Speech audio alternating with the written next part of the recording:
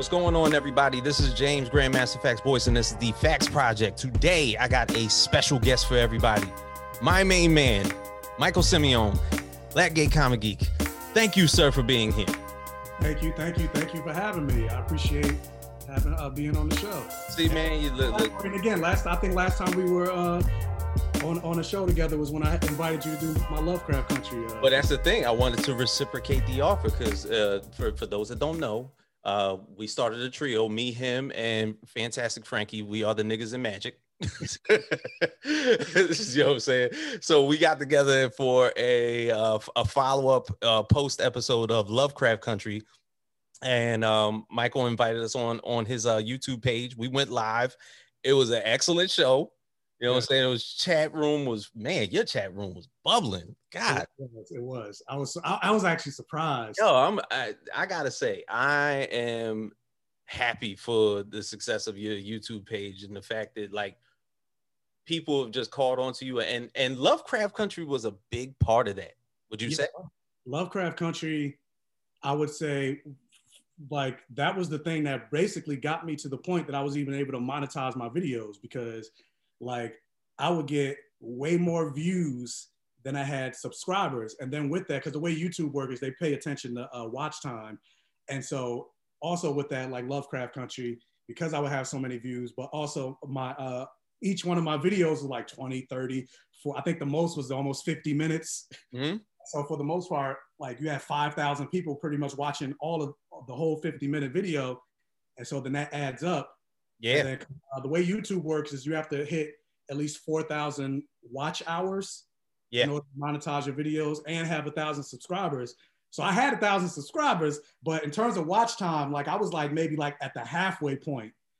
Lovecraft Country, and I'm reviewing that. And then when people started following me, that like it like shot up. So by the time episode 7 hit, it was like, all right, you have officially got to the point that you could be in the YouTube partnership program. And I was like, oh, yeah, we can curse, right? Yeah, absolutely, man. Let that shit fly. So to be honest, I mean, Jonathan Majors, Journey Smollett have pretty much been almost catalyst in your success. Yeah, Misha Green, Jonathan Majors, Misha Green, all that. They like if YouTube is the thing that I end up doing, like they got to get part of the flowers because they were vital to that. I would say. And granted, it's not to say I wasn't getting there without it, but like Lovecraft Country was like the gun that like really shot it off.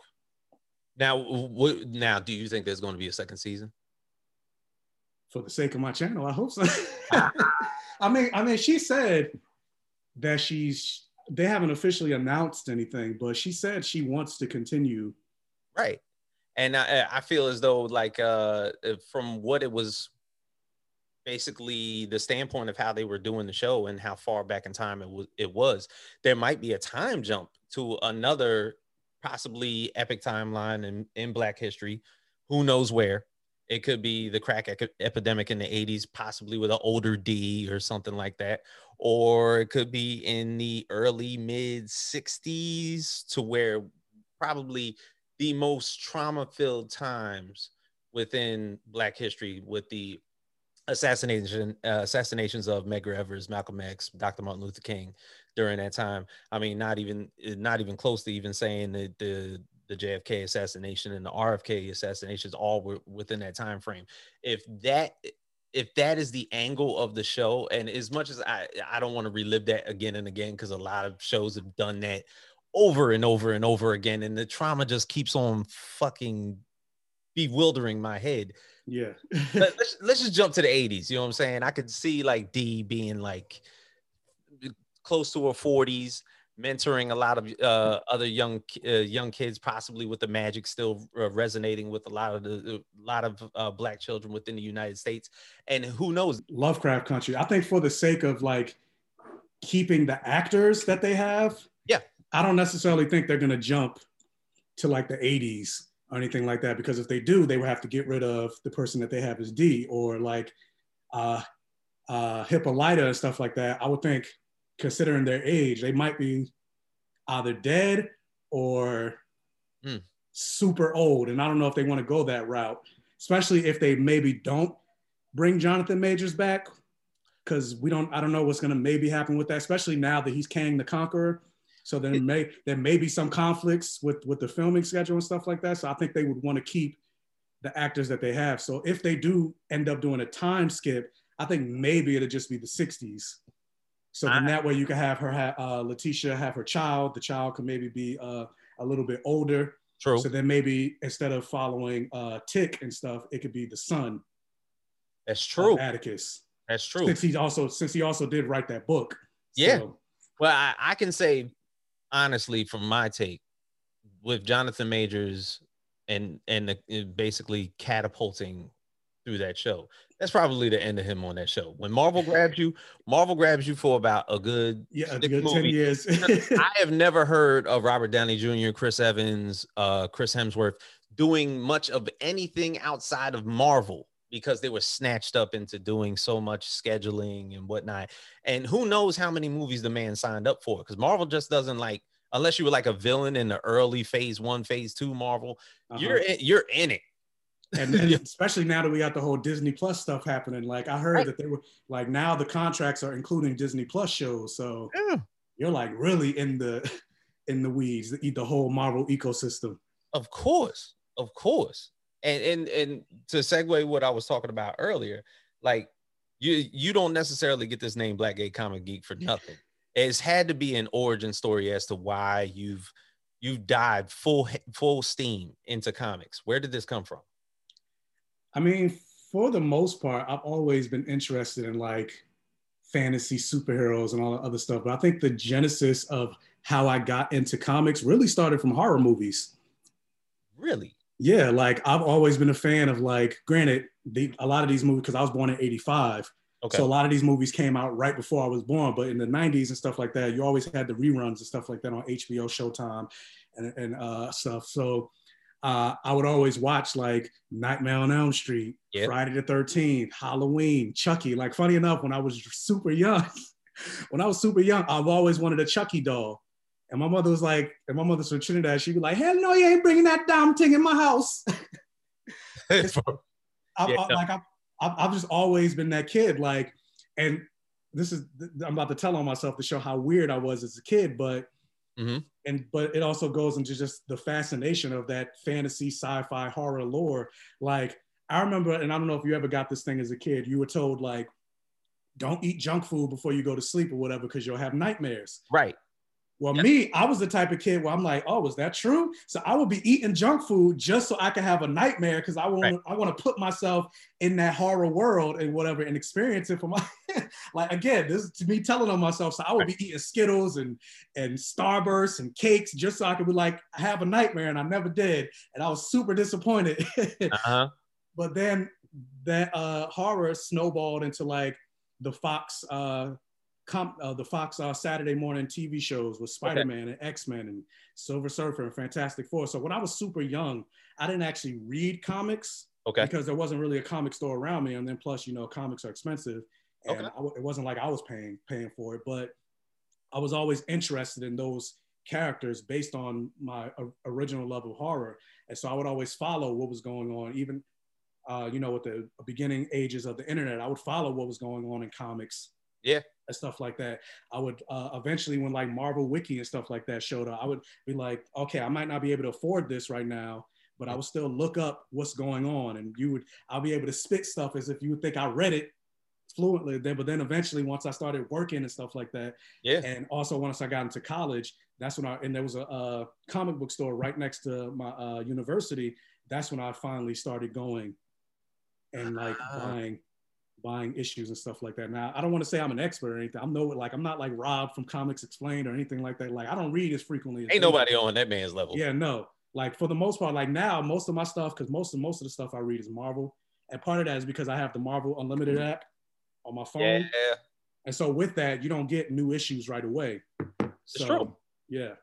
So to attest what you just said, I, being the grandson of a Barbadian man, can totally hold in familiarity of like bad mojo being in the house and watching scary movies, and they're supremely superstitious Yes, yes. people in the Caribbean and everything like that. So horror movies are not necessarily the niche of a lot of the older people and everything that came over from the islands, and they don't fucking feed into that spooky shit. You know what I'm saying? Yeah. But another thing that you brought up, you know what I'm saying? Like I remember my mom making me watch the original Gremlins for the first time. And that whole part where you were saying like eating junk food and having it bring out nightmares, that whole folk tale that was being taught as a kid. When Gremlins came out, and the fact that if they ate food after midnight, they would turn into cocoon. She would basically like put me in front of the TV and be like, "Hey, see what happens to them motherfuckers when they eat shit after midnight? That could be you." You know what I'm saying? So I Yeah, could, I was the type of kid. I'd be like, challenge accepted. yeah, yeah, you know, for me, it's just me and mom. So it's like it's like an even flow. She goes to bed, I'm turning on all the scary movies. Pa, pa, pa, pa. You know what I'm saying? Whatever was tape she had like, of course, made up tapes of horror movies and everything inside of those little like weird wooden cabinets that you had back in your house with all the VHS tapes back in the day. Yeah. That's what we had. 6 hours of straight horror movies that I just pop in and go nuts about. You know what I'm saying? Yeah, But for the most part, for me, because I was mostly an A and B student, mhm. I never really had, because I know a lot of people, especially coming from a Caribbean household, they had a lot of restrictions on things they couldn't watch and things they could watch and all that Yeah. other stuff. But for me, for the most part, I didn't have that. Like I got to watch HBO late at night watching vampire movies, and my mother didn't really, She ain't check in. yeah, she didn't really check in to see what I watched. And then also part of it is because also, coming from a Caribbean household, like my mother was at work a lot of the time, so she would be working from like the time I had to wake up to go to school to damn near midnight. So for the most part, of course I'm the youngest of four brothers, so I'm the fourth. And so, the oldest is like 13 years older than me, then it's 11, then it's 5 years. So because there's such a big gap in age difference, for the most part, they were out hanging out with their friends and stuff like that and all that. So for the most part, I pretty much raised myself. So I would be Okay. home alone a lot of times watching like Friday. So that's also why I was able to watch whatever I Mhm. wanted. Oh, for sure. For sure. So HBCU grad, HBCU grad, yep, FAMU, FAMU, FAMU. Now, which also works because because our mascot is a rattlesnake, yeah. and I did the Pottermore test, and I'm a Slytherin, so Oh my God, man. The snake is enabled. Now it's enabled. now I've asked this question of a couple people before. Did you encounter like blurs on campus and just realize that maybe I'm not the only nerd out here? I mean, for the most part, Mm-hmm. I would say yes and no, depending on the topic. Like in terms of like the comics and everything that I'm interested in, Yeah. not necessarily, because I mostly I went to school for theater.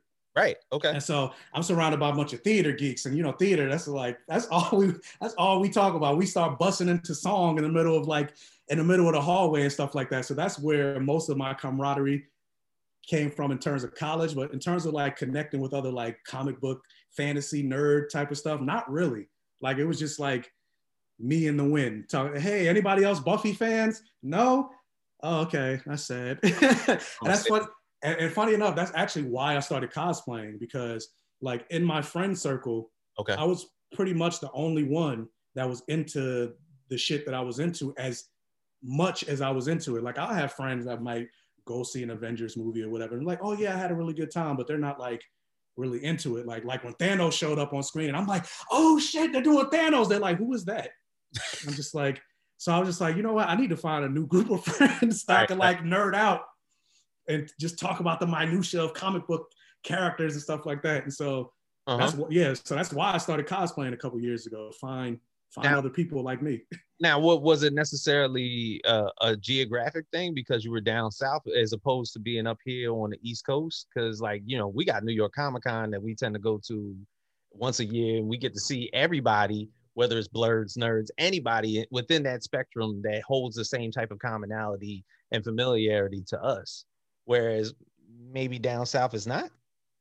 I mean, maybe that could be it. Maybe it was Florida specifically, because I'm like Atlanta has like Dragon Con and stuff Oh like that. yeah, So it's not like they don't have cons.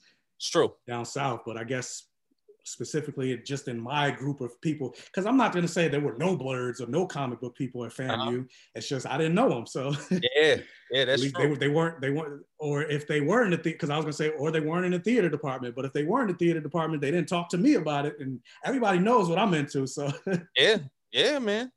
Now, you were a part of a very successful podcast called the Blur Vision Podcast. We happened to had on the Party Nerds, we had Jordan on the show. yeah, you did. It had to be, man, I'm going to say 4 or 5 years ago. Yeah, I think that was like right when I joined, or yeah, I think it was like right at the time that I joined.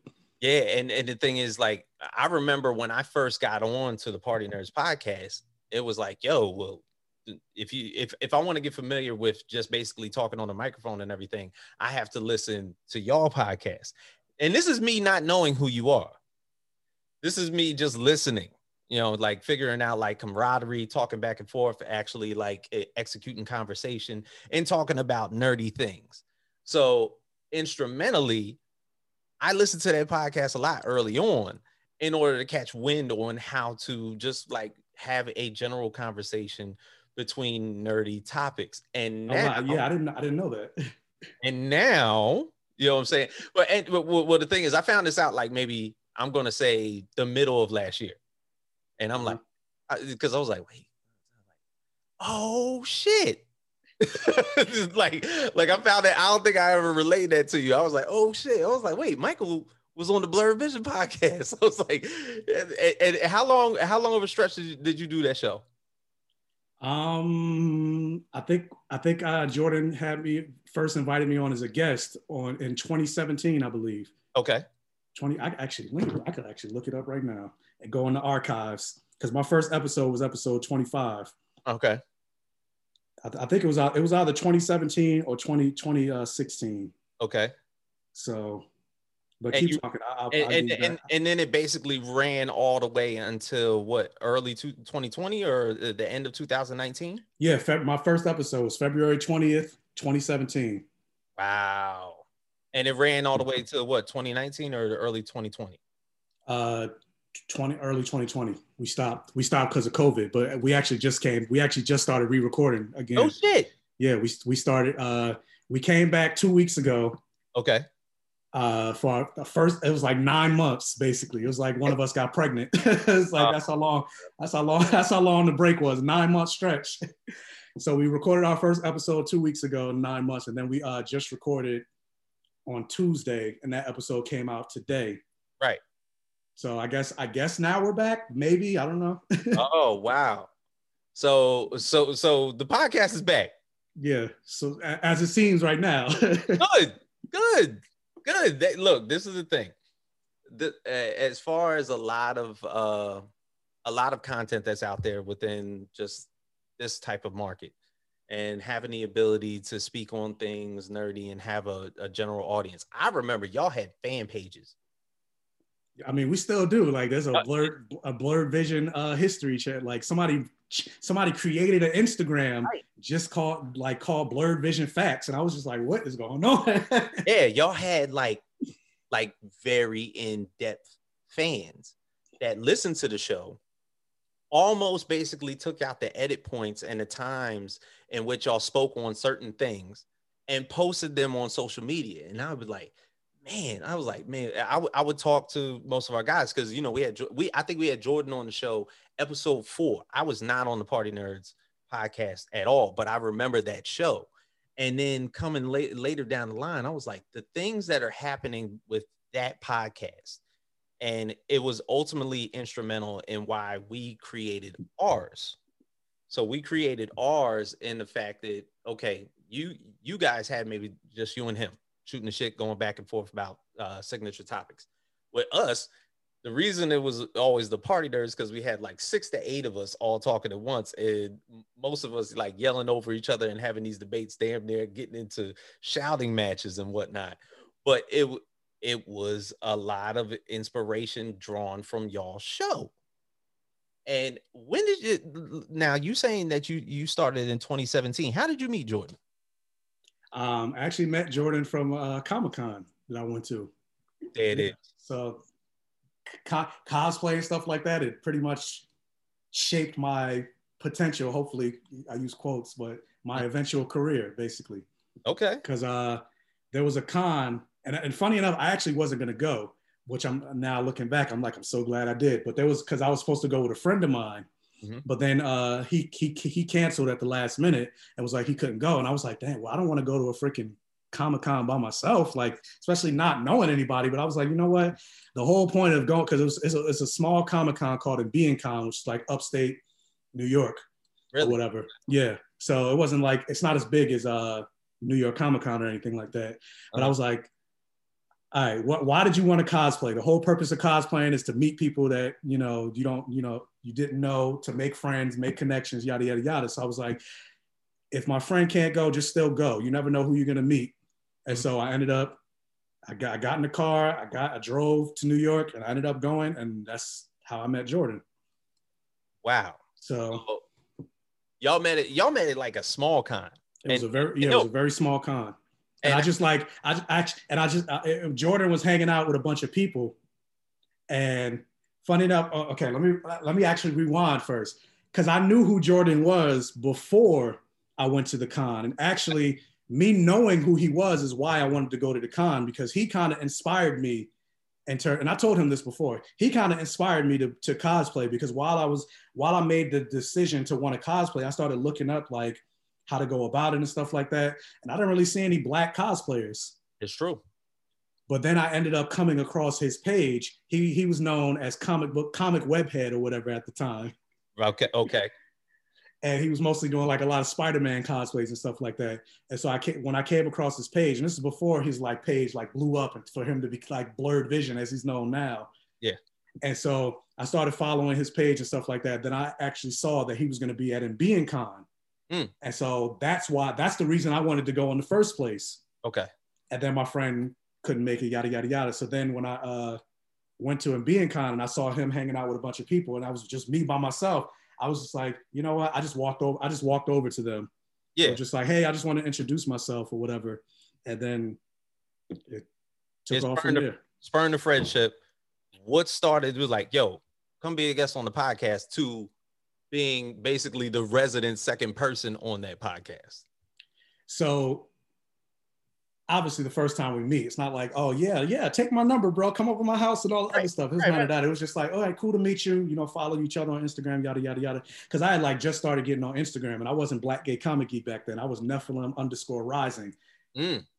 So that's a whole nother story. We'll talk about that. But that was because I was thinking about writing I'm still thinking of writing a fantasy book. And I was like, I think that's going to be the name of my book. And then that also corresponds with Instagram, because Nephilim, like I'm also rising on Instagram. So I was like, okay, it works. It's true. But then I ended up changing my name. But anyway, so we kept running into each other at cons and stuff like that. And so because of that, we started to become more friendly and everything like that. And then eventually we exchanged numbers and we started talking more.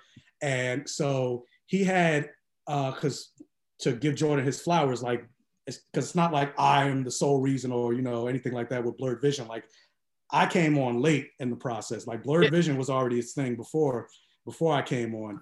And so the way I ended up being on the show is he had other hosts that ended up going on vacation in London. But he still wanted to record an episode, because back then, before I got on the show, he would record like maybe like once a month, or like it was like very infrequent. Okay. And so when they went away to London, Jordan and I, we actually went to go see John Wick 2 together in the movies. And then he was like, I actually kind of want to talk about this on the show. You want to be a guest on my podcast? Because I was a fan listening to Blurred Vision before I joined the show. And so he was like, you want to be a guest to talk about, because I was like, I want to talk about John Wick's and our previous host, they're not here. So I was like, yeah, sure, I'll do it. I was nervous as hell, because I'd never done anything like this before. True. It's my first time, doing it. Like, sometimes I would go back and listen to my first episode, and I was like, yeah, I could hear, like, you didn't know what the fuck you were doing. And then eventually, so I was on episode 25, And then episode 26 happened. I wasn't on episode 26. And then there was a gap between episode 26 and 27. And then like he wanted to become like more frequent and stuff like that with the show, and you know, keeping up with that schedule, like they weren't able to keep up with that. And then other stuff started happening with, you know, with the hosts. Now, you know, I don't want to bring all that into it, but not showing up, flaking. So you had to jump in. So then, then eventually I jumped in, and then it started becoming a permanent thing. And then another person that ended up joining the show, Jamie, she became a permanent host. But then eventually Jamie ended up moving back to Korea. Wow. So then instead of it being me, Jamie, and Jordan, because I feel like I go back and listen to those episodes of me, Jamie, and Jordan, I feel like that was like the golden, like the three, our camaraderie together, the three of us. I was like that, like it was like beautiful. But then eventually Jamie ended up moving back to South Korea, and then it was just Jordan and I most of the show. And the only reason we stopped recording last year because coronavirus. So yeah. It was the same with us. I think we took a 5-month break, and then it was just like, all right, fuck it, man. Look, let's just all get some microphones and some cameras and get this shit moving. I mean, so yeah, me having a YouTube channel and all that, I wouldn't even have a YouTube channel if it wasn't for. It's true. I wouldn't even call myself Black Gay Comic Geek if it wasn't for being on Blurred Vision. True. Now, when we talking about representation versus inclusivity, there's a lot of us, I guess, within the African American nerd fam that feel as though, you know, there hasn't been a lot of representation, whether it's been in comic books, whether it's been in the movies, whether it's been in maybe some of the TV shows, maybe sometimes the characters have been skewed or anything like that. And is it more so, and you could probably attest to this, is it more so people trying to be inclusive now that, like, of course, the protests have happened early on in like May, and they just wanted to be inclusive? Or is it pretty much what a lot of these companies trying to put a lot of us on? Is it representation, or is it just them saying, okay, this is just like the next big thing, let me just get my toes wet in this? I think it's a little bit of both, a little column A, a little bit of column B, because like let me use the negative example first, because look at how big Black Panther did for Marvel. But then on the flip side, it's like in DC, you don't really see them announce it like, where's the Black superhero for DC? Right. So it's like, but at the same time, they'll be like, oh, well, let's do some or let's be inclusive and cast like a Black Jim Gordon and a Black Catwoman. And it's like, sure, that's cool and all, but at the same time, it's like, I feel like going into the inclusive route, I feel like that's the easy answer to race swap a character. That's not to say I'm against that, you know, fine, whatever, but at the same time, it's the easy route where it's like, instead of casting a Black, or when casting a Black Jim Gordon, instead of doing that, how about introduce Renee Montoya as Batman's police liaison? You got an Afro-Latina woman who's also a lesbian. Why does it always have to be the same? You're following the same script with Jim Gordon. Instead of introducing, you know, instead of casting a Black Catwoman, why not introduce Lady Shiva, like the most badass martial artist in all of DC Comics, but she's also an Asian woman. It's true. So it's like, I feel like they just take the easy route and just like race swap instead of introducing characters that are already there. Because like even the conversation that they talked about, there's a rumor or whatever saying that they're going to do a Static Shock movie and a Batgirl movie, but they want to release it on HBO Max as opposed to in theaters or whatever, because they think those properties are risky. Yeah. Right.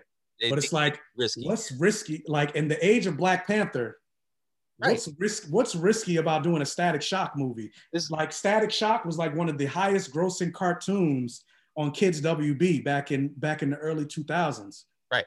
People are still calling for a live action Static Shock movie, like when Black Lightning and stuff like that came out and stuff like that. People are like, man, why not do Static Shock? Or please I hope they're introducing Static in Black Lightning or whatever. Yeah. So it's like, and then on top of that, like you have Spider-Man Into the Spider-Verse, which did very well. Like Miles Morales is a household name now because of that movie, and now the PlayStation 5 or PlayStation 4 game. Yes. And Static Brian Michael Bendis created Brian Michael Bendis created Miles based on Static. Yeah. So it's like, what are y'all doing? The blueprint is already there. So it's like they're just taking the easy route by just throwing black faces in there, but not really diving down into black characters that they have. Mm-hmm. Like, I feel like DC doesn't know what the fuck they're doing, really, because I feel like DC should have been the MCU before the MCU, because they've always had the rights to their characters, Right. long before Marvel. And the funny thing is, like, we look at the current times with the one main DC character of African American descent in Cyborg. Now Ray Fisher has basically this long-standing grudge with them since the Justice League movie about the harassment and discrimination and prejudice that he received during that movie, to the point where now he's been written out of the script in the Flash movies. So it's like your own, pretty much probably like the biggest one to date as far as DC's concerned, as far as African American characters that they were going to carry over. Not even the biggest one, the only one they got. Cyborg was the only so far. Yeah. They treated like shit. Uh-huh. So it's like I'm not even sure where they're gonna go. So yeah, so that's what I'm saying. Like, the question, it's like how committed to you are how committed are you to this? Yeah, to this push for so-called diversity. It's true. And not even just in front of the camera. Like, what are you doing behind the camera? Who's greenlighting these projects? Who are you hiring for directors? Who's part of the board and all this other stuff? And that's the problem I have with like a lot of these companies, where they'll release like black squares during like the Black Lives Matter protests, or they'll change their logo to like the black fist, or even like video game companies and stuff like that, or Marvel or DC or anything like that. During like Gay Pride Month, they'll like put a rainbow in their logo, but then it's like, specifically with video games, but it's like, where are the leading gay characters in your video games? You're putting a rainbow flag, but where are the gay super or whatever, like gay Lara Crofts or whatever, gay leading characters in your video games? It's not. The only time you'll put one in there is like if it's a create your own type of character. It's the same problem I have with black characters. You'll have a create your own character where it's like, oh, if you're black, you can make a black character, right? But you're not making the character actually black. Mm-hmm. It's true. It's true. And now we're looking at a time where the representation that's being like thrown out there in front of the screen is a little bit skewed a little bit. So when in your perspective, looking at a lot of gay characters within comic books and how they've been introduced, or how maybe they haven't swayed towards that fact. Like when you talked about Renee Montoya, the Question, lesbian character, not notified as a lesbian character, just almost had her in Birds of Prey, Rosie Perez playing that character as a sort of assertive, dominant character without the notification that she was gay. Yeah. And it was like absent. It's completely absent. Completely absent. So now, probably, what was it? Next week we're going to get WandaVision. Yep. We're going to get the introduction of Wiccan and Speed, basically. Wiccan and Speed. Vision and Wanda Maximoff, Scarlet Witch's kids. Mm-hmm. Wiccan was introduced in the comics as a gay character. How are they going to basically portray this? Now, there's a couple ways they could go about this. They could just keep it a kid and not do anything with it. I think for WandaVision, they're going to probably stay kids, but I think eventually, they'll age them up, because it seems like the writers on the wall that they're going Young Avengers route. Right. And that's the thing. When they do, or if they do, decide to carry on those characters to where they're actually aging up, growing into adolescence, are they then going to basically bring in those type of emotions, those type of personalities that basically got put into perspective in the books? Because we all know Hulkling, we all know Wiccan. I think you just put up a post like a couple days ago about Wiccan and Hulkling. Yeah, it was an art. And the thing is, even in the DC universe, Midnight and Apollo, if they really wanted to have a full-on LGBT character within the DC universe, they could go that route. That it's there if they wanted to do so. And the thing is, it's not like they created those characters in a time where they would sell. Those characters are still pretty much in circulation in a lot of comic books now. Yet, when it comes to putting them on screen, they hesitate. Mm-hmm. And I've been saying, like, in the age of Deadpool, going back to Midnight and Apollo, with Deadpool being like the biggest R-rated movie ever, like and the thing about Hollywood is they always try to follow trends. I'm like, you have these two characters in Midnight and Apollo, very rated R type of characters, and they're basically the Batman and Superman of Wildstorm. Granted, it's owned by DC now, but it's like they're very rated R characters and they're superheroes. It's like, why not have them, like, give them a like HBO Max series, a Midnight and Apollo HBO series, and then you could have your cake and eat it too by saying, oh yeah, guys, we're getting our diversity card by introducing these gay superheroes, Yeah, you know, and then also following the Deadpool route, and now you're gonna get all the media attention because like DC is the first out of Marvel or whatever to introduce the first gay superheroes to get their own solo television series or movie. yeah. I'm hoping for a television series, but it doesn't really matter. But like, Because it's more storyline, it's more content. yeah, Yeah, but I'm just like, what do you like? I'm like, it's like the money is there. Like, I don't understand who's like Walter Hamada. What are you doing? Like, I feel like it's an easy answer, but apparently it's not because they're not doing it. Mm-hmm. Do you feel as though there's been other characters that have been misrepresented, whether it's been gay characters, African American characters within both the big two? I mean, how much time you got? Give me a couple examples. I mean, well, I could talk about gay characters. I could talk about the misrepresentation of like when Black Panther and Storm first got together. Like, we could go on, and even just like how they treat their Black characters, period, in like Marvel. I feel like DC in the sense is more, and I actually had this conversation on Clubhouse. Okay. I feel like DC is a little bit more willing, specifically talking about Black characters. They're a little bit more willing to go the more controversial, and I use controversial in air quotes because to me it's not controversial, but I guess for them it is. Mm-hmm. The controversial route with like Black characters. Like, think about books like The Other Side of DC. Yeah, it just recently, it just was released, maybe like 3-4 months ago. Yeah, so I feel like they're willing to go that route in DC more so than they are in Marvel with their Black characters, because you don't really see anything like that with Marvel. And I was saying for a while, like, I would like to see Storm as one example. Like, I would like to see them dive more into the intersectionality of her identities. Like, yes, she's a mutant. People hate mutants. There's anti-mutant rights groups and stuff like that. The Friends of Humanity, I believe, is one of them. And then there's other ones. But she's also a woman. So I want to see her deal with sexism and stuff like that, especially in a, male-dominated X-Men school. But then on top of that, she's a Black woman. So you mean to tell me nobody even just in the, because she mostly spends her time, well, it's not the mansion anymore, it's Krakoa.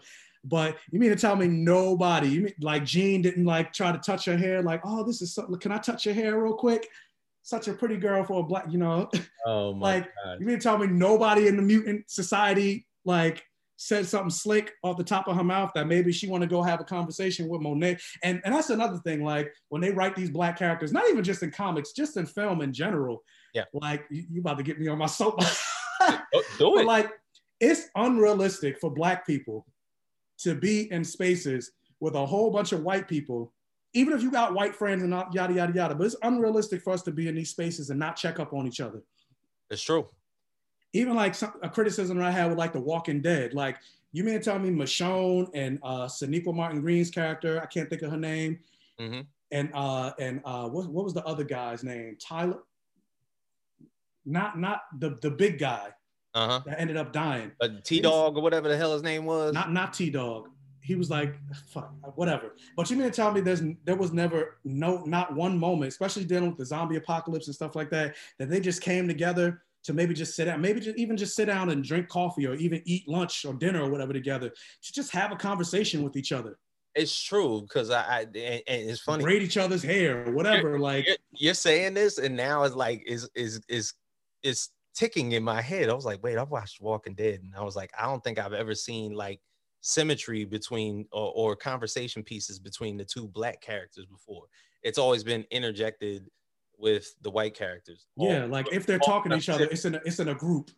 Yeah, Yeah, like they never really like had side conversations amongst themselves, maybe about upbringing or certain things that maybe were common to the two characters or anything like that. Damn, that fucking sucks. Hold up. That's what I'm saying. That's exactly. I'm like, that's unrealistic.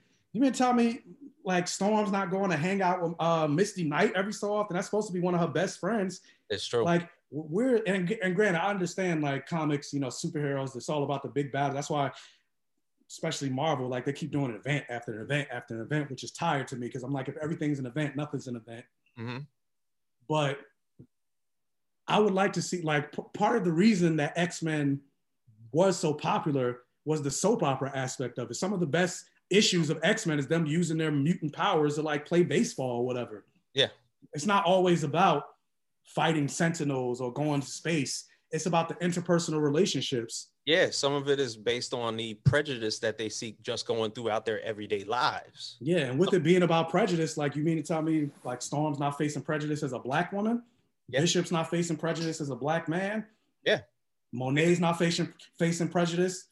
Iceman's not facing prejudice as a gay mutant outside. And granted, I know they talked about it with his parents, but like I mean, in the mutants themselves, because just because you're a mutant, like we have gay white people, that doesn't mean they're not racist as hell. They're oppressed. But guess what? They're still racist, and sometimes they're worse. Sometimes they're worse than straight white people because they're like, oh, I'm not. You know, they think just because they got some level of oppression, they're not like them. Nah, motherfucker, you just as, if not worse. You know what? I knew that was coming. But on a serious tip, like it almost like. It almost puts into perspective that when a lot of these comics were written and you see how they don't want to pretty much pick and choose from source material because they don't want to be predictable. So when they make these movies and TV shows, I get it. You know, like for most of us comic heads, when we watch these shows, like I don't want to like be the one shouting in the theater. Watch this part right here. He's about to die. You know what I'm saying? Like, because I could do that. You know what I'm saying? When I watched Infinity War and then Endgame, like I wanted it to be too predictable in a sense. Like when I saw Hulk getting knocked out by Thanos and then flying from the spaceship, and then all of a sudden he lands in Doctor Strange's house and everything. I read Infinity Gauntlet. I know that that's not the Hulk that's through that house. It's Silver Surfer. Yeah. So I was like, so when I saw that scene, I was like, yo, I think I was like one of the only ones in the theater. Remember, they didn't have the rights to Silver Surfer. Yeah, they didn't have the rights to Silver Surfer. So I was like, man, that's some bullshit. I was like, I said that like loud as hell in the movie theater, and people was like, what's supposed to happen? I was like, it's not supposed to be him.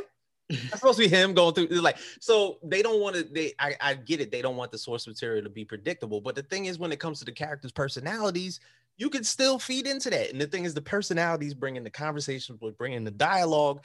And then when you got good writers behind the shit, I always said, okay, if you don't want them to be as predictable as the comic books, get the writers from the specific comic themselves to maybe just switch up the dialogue so it doesn't look as predictable as it used to be.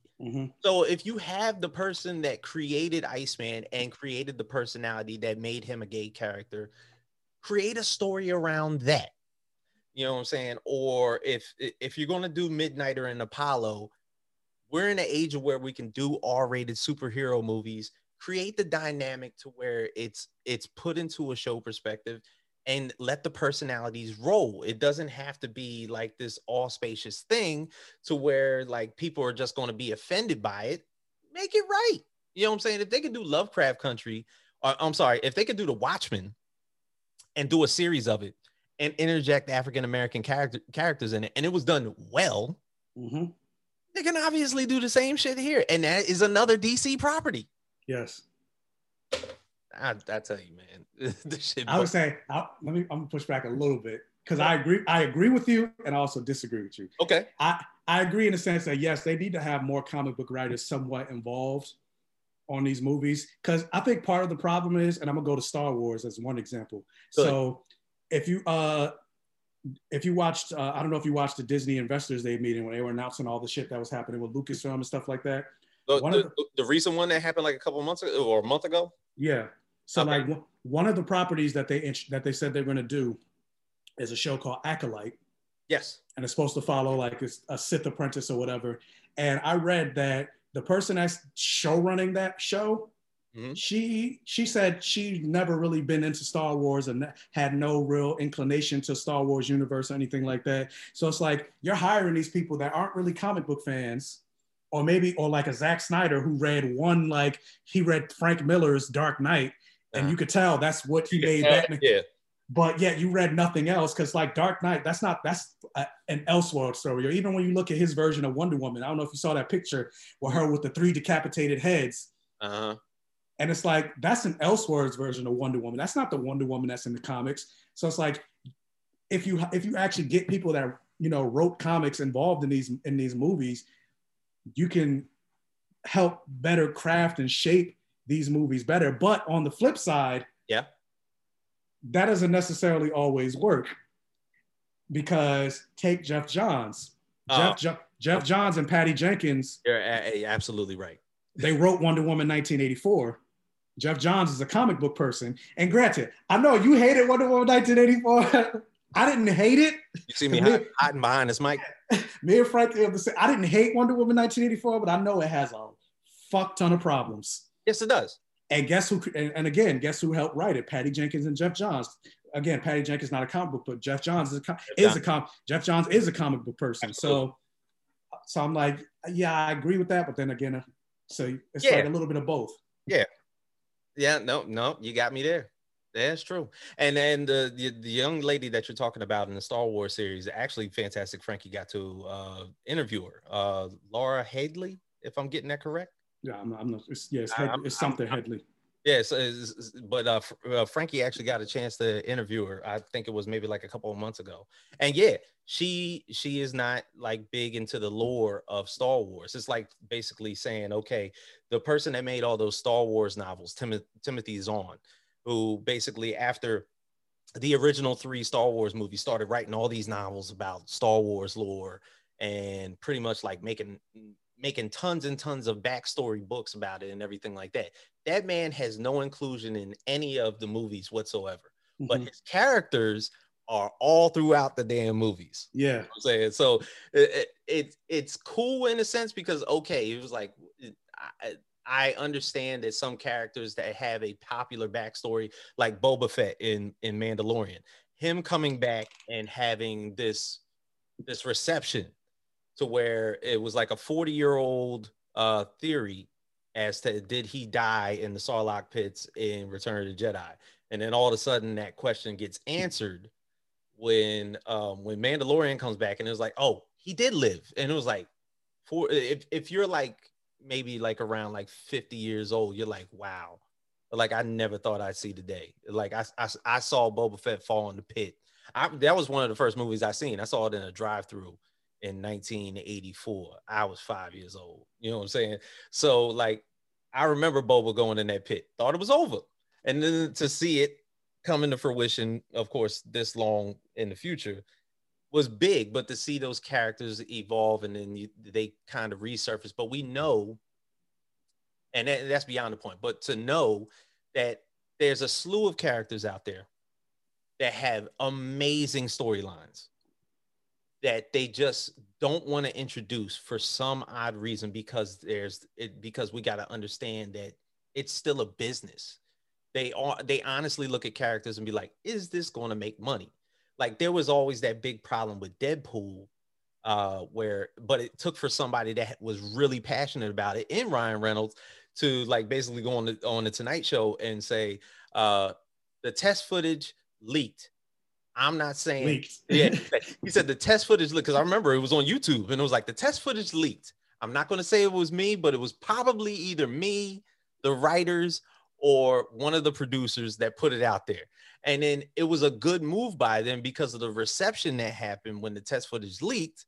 It caused them to make the movie. Yeah, had that test footage not leaked, yeah, we would have no Deadpool. We would have no Deadpool. If somebody didn't go rogue that day and decide to throw it on YouTube, and then all of a sudden it catastrophically like just the views went up to like 10 million in like a half hour. And it was Mm-hmm. like, yo, and then the word got out, and this is the age of social media where everybody just started like pushing out these pings. Did you see the Deadpool test footage? Did you see Deadpool test footage?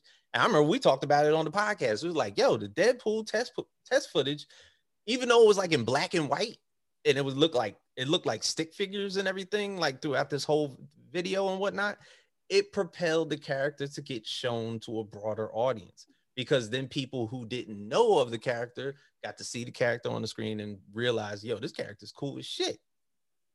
Yeah. And I think like, and of course, yeah, I get it. It's business, yada yada yada. And then movies are risky. Like they thought freaking John Carter from Mars is going to make a whole bunch of money. Now, Oh my granted that's their fault that it didn't make that much money because they marketed it terribly. And I feel like they should have called it John Carter from Mars as opposed to just John Carter. Like I remember even watching the trailers, I was like, what the hell is this movie about? And then when I actually watched the movie, I was like, this is actually pretty good. An actual Confederate soldier getting shipped to Mars from a magic stone and becoming a warlord. A Confederate soldier becoming a warlord on another planet. Yeah, but I mean, it was actually, it was a pretty good movie. It was decent. It was interesting, but the schematics behind it was like, Yeah, I get it. all right, oh, he conquers a race, a Confederate soldier, huh?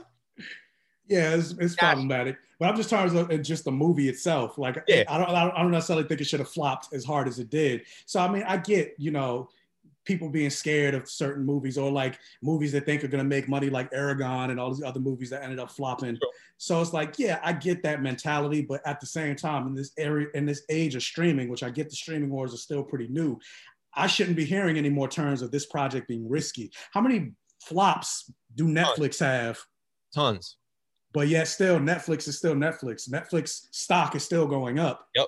Netflix is in the content business. So the thing is, they have to have multiple things going on at one time. Not only do they have the reruns of your favorite movies or your favorite TV shows, but they have all their originals, their original shows, their original movies that they put out there and everything like that. And the thing is, it's almost like Netflix isn't afraid to put content out there, even if it's shitty. Mm-hmm. Because they understand that they have to put that out there. Because you don't know what's going to hit. Yeah, exactly. I'm still a little salty that they got rid of Sense8, but that's a whole nother topic. like I think Netflix introduced me to a lot of Korean, Spanish TV shows that I didn't even know were the shit until I watched them. Yeah. A lot of foreign language films that I did not know were going to be that tight. Yeah. Until I watched them, and I was like, damn. I need to catch up on my Korean history right here. There's actually like Train to Busan. Train to Busan. Oh my God. There's a zombie movie, another zombie movie that I reviewed on my YouTube channel called #Alive. That was Korean drama. There's another one called The Call. Like, yeah, it's a lot of. Yeah, it's like, come on. Like, but the thing is, they're in the content business. So it's like, hey, there's these amazing movies in a whole nother country that we can put out there. We're not sure how the American public is going to receive them, but those are the chances that Netflix takes, to where a conglomerate like Marvel and DC, well, Marvel is Disney and DC is Warner Brothers. Mm-hmm. So it's like, it's almost like there's checkpoints that have to go on. Like when they say that the Justice League had all these multiple checkpoints, that after Zack Snyder left, because of a horrible situation, I think his daughter died. His daughter committed suicide. Yeah. He leaves the project. Joss Whedon, who made the Avengers, jumps in without preparation. Movie's about to come out, like they already have a release date. I think they pushed it up once for him. Yeah, he wanted another year and a half, and they were like, no. Yeah, and I can't say that I'm empathetic towards the guy, because every actor working on that film said that he was a shitty person. Yeah, but the thing is, he had bosses that he had to talk to, and they were probably jumping down his throat saying, get this shit done. I could give a damn how these actors feel. This is going to be the biggest movie of all time. So get them on the ball, get the movie done. We'll get our editors in here and the producers and whatnot and everything. And we'll do a little test footage to see exactly how it's going to go. And it felt sped up. Yeah. And then And then when you learned the backstory of like Oh, the executives pushing Justice League out because they yeah, wanted to get their bonuses and all that other bullshit. yeah. Yeah. Yeah, and you like it felt rushed. And then when it came out, it was like, okay, I realized that they wanted to follow the whole connected universe thing that Marvel was doing, but then it was like, this is horrible. Like, come on, y'all. Like, Aquaman hasn't even been introduced yet until this movie. Flash hasn't been introduced yet until this movie. You have Ben Affleck's second run as Batman. He still hasn't had a solo movie yet within this universe. He's had a partnered movie and he's got a team movie. No solo movies within the DCEU. I have to constantly remind people that all the time that there is no Batman solo movies within the current DCEU. Christopher Nolan does not do Batman movies for the DCEU. No. This Robert Pattinson movie is not within the DCEU. Correct. Ben Affleck is their Batman, and he has no solo movies. He's been in the Suicide Squad movie in a cameo. He was a partner movie with Batman vs. Superman, where basically it was the events of after Man of Steel, to where he just was pissed and realized that this inhuman man cannot be doing this much damage and I have to put an end to it. And then all of a sudden we get a Justice League movie where they have to just resurrect a zombie Superman out of nothing and fight a demonic cosmic entity that's basically been called on by a preteen in Lex Luthor. Yeah, these are the things that like bug me out, but this is what happened. Social network Luthor. Oh my God, man. And I get it. That's comic accurate because there was a section of the Justice League where they had a younger, more vile Lex Luthor in it. But him in that character mode, whoa, man. Yeah, he was more the Riddler than he was Yeah, Lex Luthor. that's what it seemed like to me. The whole dialogue of how he was brought out. That is not the Lex Luthor I know. Yeah. You know, Clark Kent and Bruce Wayne. Oh, it was, come on, man. Yo, it was killing me, man. But ultimately, to get back to it, where would you like to see things as far as how representation has to form within movies, storylines going forth, whether it's within LGBT characters, whether it's within Black characters, and how can we, is there solutions to the problem? It's a heavy question. I don't solutions. I would be like, they just need to stop being afraid and just do it. Like even the controversy with Black Panther, like I believe they were supposed to introduce Anika and Ayo to lesbian Dora Milaje, and then they took it out. Yes. Why? Granted, they're not even main characters, but it was supposed to be a small scene. Yeah.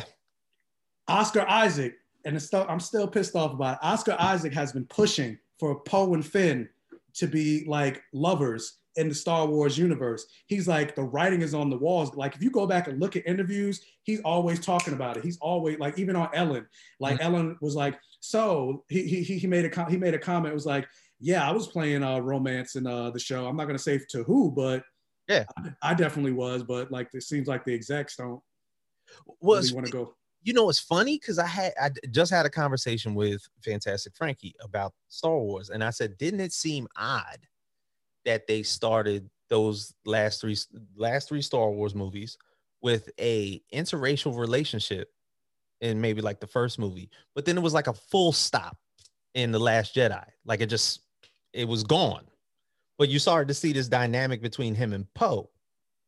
You know, between Finn and Poe. See, I saw it in the first movie. You saw it in the first one? See, I didn't see it in the first movie. Well, when you sometimes when like you're in the first movie, sometimes when you're in it, when you're in the community, because I like every gay person I know that's into Star Wars, like they like the whole hashtag Storm Pilot. That's been going since the first movie. And even that scene where Poe tried to give Finn tried to give Poe the jacket back. Yeah, like Oscar, he said he was playing romance in that scene. Like he was like, "Nah, keep it. It looks better on you." And like he bit his lip, like, you sexy right there. See, now I'm gonna have to You look have to back. go back. You have to go I back and gotta go look. back and look. I ain't even see a lip bite It's, whatsoever. he bit his lip, and so No. the, and so the hashtag Storm Pilot has been going on since the first movie. And then even if you like break it, like they saved each other's lives and all this other stuff. Okay. Poe kind of gave him his identity because before Poe, he was FN 2187. So it's like the romance angle is like, it's there. Yeah, It's there. Like the writing is on the wall. They saved each other's life. Poe was about to get executed by the First Order until Finn helped save him. Like, man, when they first saw each other, how excited they were. Poe, Finn, and they ran to each other. What is that? What does that remind you of? Every like romance movie, like right. running to it. It's like the writing is on the wall. It's Jack and Titanic. And granted, everybody wants to focus on him, you know, pining after Ray, and sure, that's there too.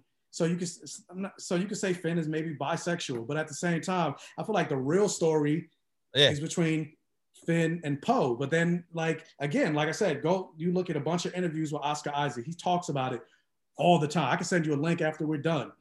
And he literally said the higher ups, they didn't want to do it. And I saw somebody say, I've never seen a straight man be so upset that he never got to play gay.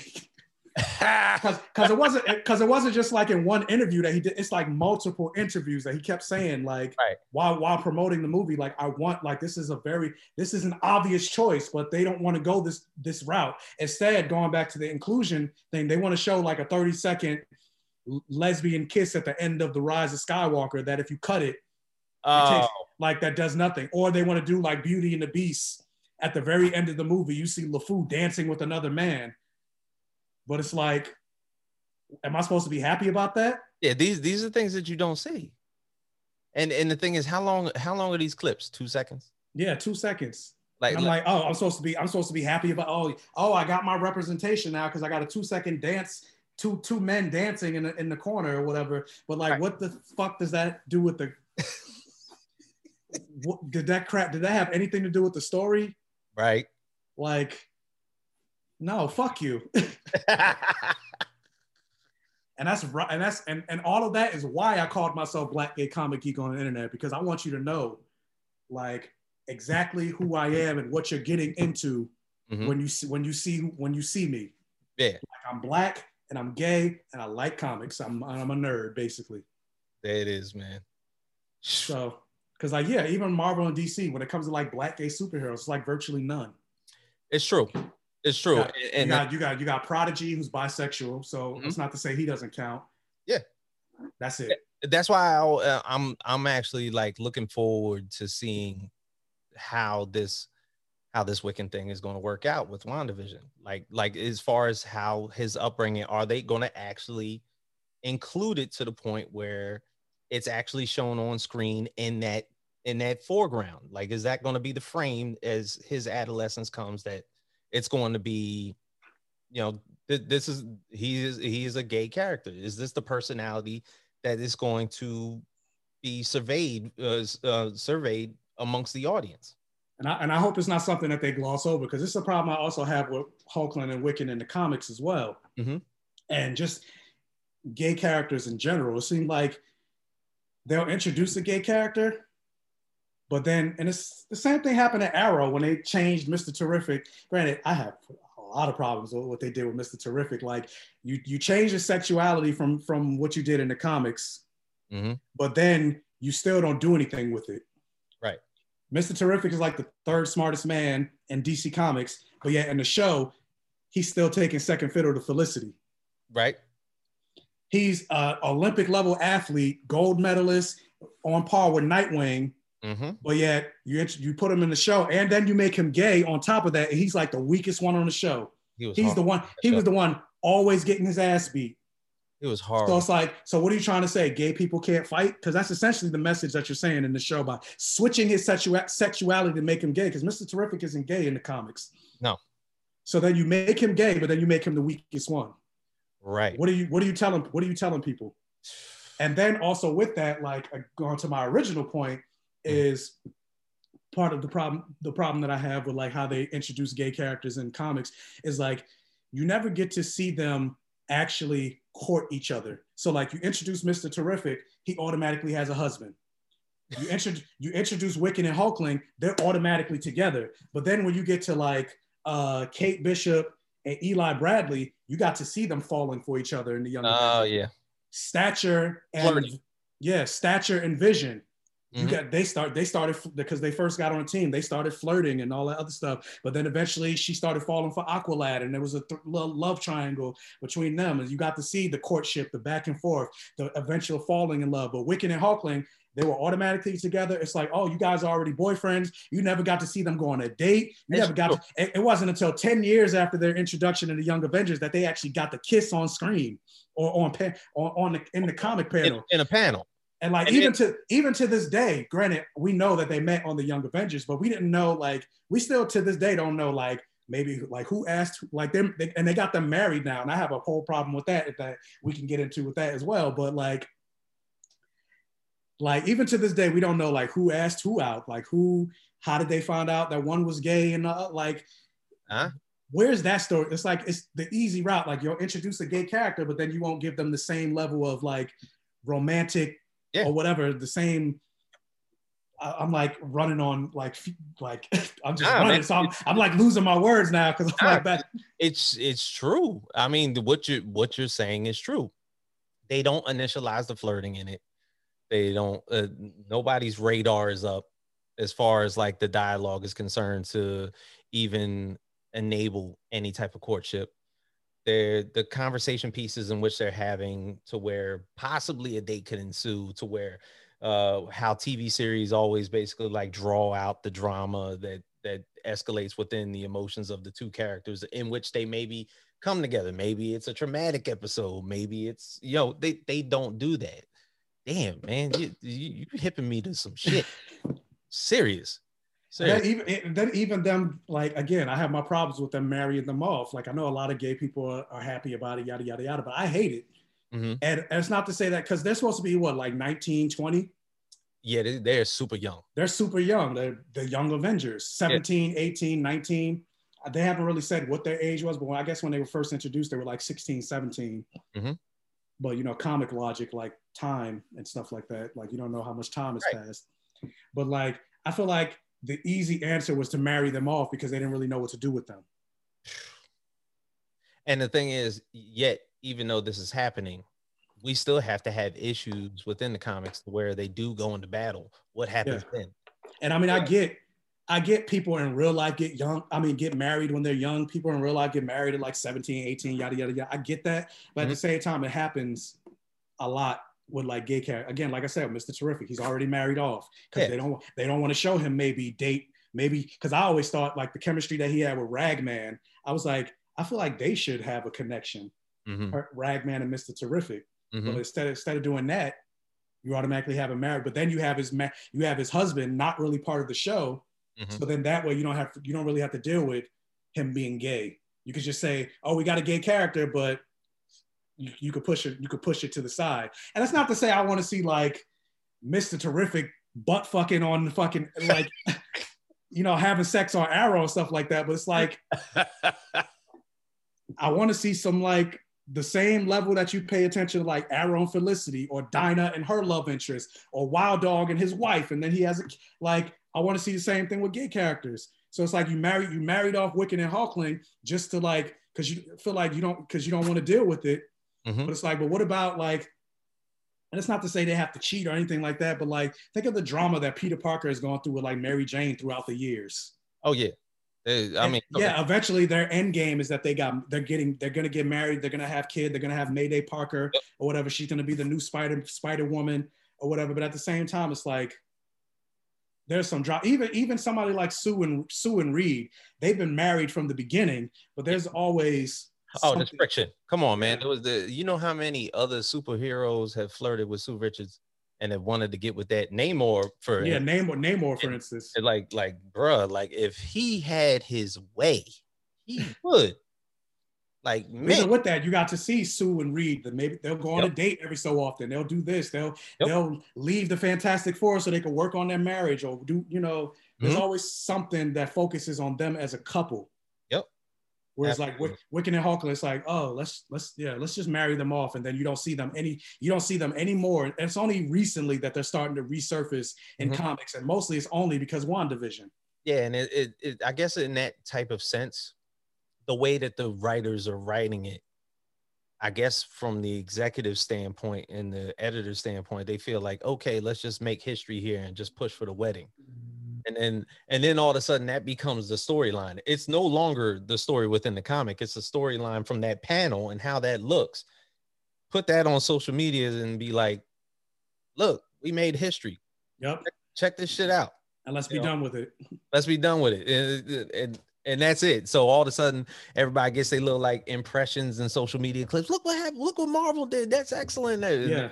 And then you got real real LGBT people who are looking at it like, that's it. Like they just married like some two characters and went on with it. Yeah, it's the same shit they did with North Star, where they had a big event. Oh, North, like. Yeah, North Star's marrying his husband, but I'm like, when's the last fucking time you seen North Star in a comic? I'm going to say mid-90s. So it's like, we're like, who cares? It's like, yeah. I'm like, sure, it's great. Yeah, you got a gay couple marrying, but then it's like his husband is not even a superhero. So it's like, I don't care about his husband. Like, who is he? I've never seen, like, it would be one thing if like there was like a long stretch of run where you got to see North Star maybe meet Kyle, and then like you saw the trauma and trials, and but then finally after all these years later, we're making it, guys. We're getting married. Oh, congratulate! Like, oh shit, we're about to have a first gay couple, and we've been with these characters, so we know what they've been through. So like when Peter Parker, the street. when Peter, basically, it's like I got these cheeseburgers, man. That's how I felt. It's like when Peter Parker and Mary Jane finally got married, that was a celebration because we know what they've been through. We've been with these characters. It was almost like 20, 30 years after the fact when they got exactly. They were like boyfriend and girlfriend forever. So it's like you've had I'm drawing a blank of the word, an investment in their marriage. It's true. So it mattered. Yeah. But like what they're doing specifically with like, and again, I thought the same thing with Black Panther and Storm. With that, it's like there's no investment. No. Like, and I get a lot of hate for this because a lot of people like get upset with my take of like Black Panther and Storm because like, oh yeah, but it's, you know, Black representation. It's really the only major Black couple in comics that are married. Yeah, they're like the two biggest Black characters in Marvel. But then they'll try to say like, oh yeah, well, because I'm like, it came out of nowhere. They're like, no, it didn't, because Storm and T'Challa knew each other when they were kids, and they actually lost their virginity to each other. And I'm like, yeah, that's true. That ended up being retconned in later on. Yeah. But at the same time, like, there hasn't been that much interaction between Storm and T'Challa throughout the years. Maybe they had a history together, but they don't have a present together. Like, I personally was more of a fan of Wolverine. I'm more of a fan of Storm and Wolverine. Oh, of their relationship. Because they grew up in the same mansion together. They grew up in the same mansion together. They saved each other's lives. They fought together. They helped each other. When Wolverine first joined the X-Men, the only person he listened to was Storm. And she said, the only person you will pop your claws for is me. Because that's like when she was the leader of the X-Men. Right. And he listened. Wolverine wasn't listening to nobody but her. When Storm lost her powers, it was Wolverine that got her mojo back. It was Wolverine that trained her how to fight and gained her confidence back. And it was after her interaction with Wolverine, that's what gave her the confidence to challenge Cyclops for leadership of the X-Men, which she won without her powers. When Storm was on her deathbed from like dying from, I believe it was during Extreme X-Men run and stuff like that. It was Wolverine at her bedside, helping her get her strength back. T'Challa wasn't there. Wasn't even a thought. Yeah, it wasn't even a thought. And then circle back when Wolverine lost his healing factor and was, you know, thinking of committing suicide and lost his confidence and stuff like that. It was Storm that basically came and basically gave him his confidence to continue to live on. So it's like, You say you know. You say you don't read comics, bro. It's like you need to chill out. I'm saying I don't. I'm not. Again, you put me next to Rob or something like that. I'm like, yeah, I don't know that. I don't Bro, know that. but you know I what don't you're know that. talking I don't about. know that. I don't know that. I don't know that. You know what you're talking about, though. God damn. No, but that's what's happening. So I know a lot of people aren't fans of the Wolverine Storm relationship because they're like, he's a runt. He doesn't deserve her and all this other stuff. But I'm like, no, they challenge each other. They change each other. They infect each other. Like, yeah, Wolverine is trash ultimately, but it's like in terms of their relationship, like it They makes fit. sense to me. Makes It sense. does. Uh-huh. Damn.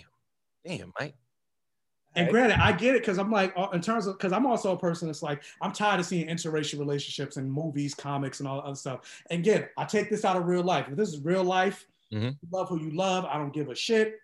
But in terms of like movies, video games, comics, novels, it seems like that's the go-to. They're always making it's white and somebody else, white and black, white and Asian, white and Latina, white and Native. But it's like, so I get that sentiment of, not wanting to see Storm with somebody white, but it's like for this particular, you got to take it on a case by case basis. For this Because particular, it's a history. yeah, for this particular relationship, I like even jumping forward to a issue of comics when Wolverine was clashing with Black Panther. This is back when he lost his powers. And I wish I remember the exact dialogue, but like Wolverine was coming after T'Challa, basically like, you don't deserve her. You think you could control? Because he was saying something about something about Storm shouldn't be doing this and Storm shouldn't be doing that. And he's Right. like, that's your problem right there. You think you could control her? She's not somebody to be controlled. She's independent. I wish I knew the exact line of dialogue. Right. But you talk. Let me see if I can find it. Now, but the thing is, I get what you're saying, because when you're looking at a lot of relationships in comics, like the whole Luke Cage, Jessica Jones deal, like that was accepted because there was a long history behind it. Like when you're talking about the Mary Jane Peter Parker thing, totally invested in that. So I can see exactly where your point is being drawn to where, okay, they did what we just talked about earlier. They did the whole Storm T'Challa thing for the image and how that looked dynamically uh, to comic fans, or Mm-hmm. better yet, even Black comic fans.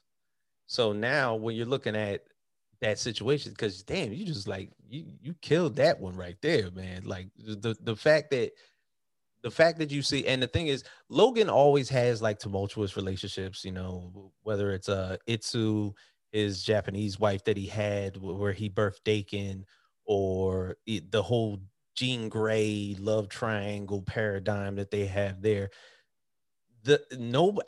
Nobody talks about that, the Logan Storm dynamic. Yeah. Nobody. Yeah, you, No. you blew that out the park with that one. And every time I talk about it, I get, people getting upset, especially Black people specifically in like Uh-huh. blurred groups. I'll be saying, yeah, I'm more of, and it's not to say I'm not a fan of Storm and T'Challa, especially more so what Ta-Nehisi Coates has been doing in his recent run Yeah. of like trying to fix when they first got together. He's been working to fix that, but at the Yeah. same time, I still like Storm and Wolverine more than I like Storm Mhm. and T'Challa. And then Yeah. also I feel like part of me is also like on the flip side, it seems like after all the work that Ta-Nehisi Coates did with trying to fix Storm and T'Challa's relationship, they're instantly trying to get rid of it. Like if you looked at the recent like House of X or X of Swords run, Yeah. Storm breaking into Wakanda and stealing the sword, and then Oh yeah. yeah, so it's like I don't know what it is about Marvel. Yeah, I think in that whole sense, It's like at one point they want Storm and T'Challa to be together, but at the same time they don't. yeah, because in this Jonathan Hickman run, they're fracturing all relationships. Like it not only has Professor X had enough, but Cyclops has had enough. Storm, man, fuck all them other people outside of here. It doesn't necessarily carry over to the mission statement in which we've tried to establish ourselves as mutants. So it's almost like that whole it's the segregationist movement that they kind of like put on, to where anybody outside of being a mutant is just excluded, regardless of the history. Yeah. So that just plays into a heavy part. I can't find it. No worries. I'm, Hey, no worries at all, man. But I'm yo, seeing I'm seeing the panels, but I'm not seeing. I'm oh, trying to get the exact issue so I can look it up, but it's not the exact panel because it's not the panel that I want. mm. But anyway, Mike, Michael, I appreciate you doing this. This has been an awesome talk. For real. I appreciate you for having me. Absolutely, man. Yo, how can people get in touch with you, regardless of any social media outlets, and definitely your YouTube page? Uh, just look up Black Gay Comic Geek, all one word, and you should find me. Well, you know, YouTube. That's the name of my YouTube channel. That's the name of my Instagram. Twitter is just B Gay Comic Geek because Black Gay Comic Geek was too long, apparently, for a Twitter handle. The same So, thing happened to Frankie. She can't put Fantastic Frankie on there, so she has to be Fanboy Fighter. yeah, I didn't know the origin of that, but yeah. So, but even either way, I'm pretty sure if you type in Black Gay Comic Geek, you'll find me, or you may find the white guy, Gay Comic Geek. But just put a black in front of that. Yeah, definitely. Well, look, for anybody that is out there looking for very diverse views on anything comic related, anything movie related, anything film related, anything TV related, Michael is your guy. Okay, Yeah. so On my channel, I mostly do film and TV because I don't, like I said, I have Marvel Unlimited app. Things aren't coming out. Like, you know, like the comic book specific channels, they're reviewing everything that comes out every week. I'm not reading that frequently. So that's why I mostly do like fantasy TV shows and movies and stuff like that, because I can keep up with that. yeah, but for anybody knowing and understanding foreground, you know exactly what the hell you're talking about. Let's just say this. A little bit. All right. So Michael, thank you. I appreciate you. I appreciate you. This has been fun. Facts Project, and we out.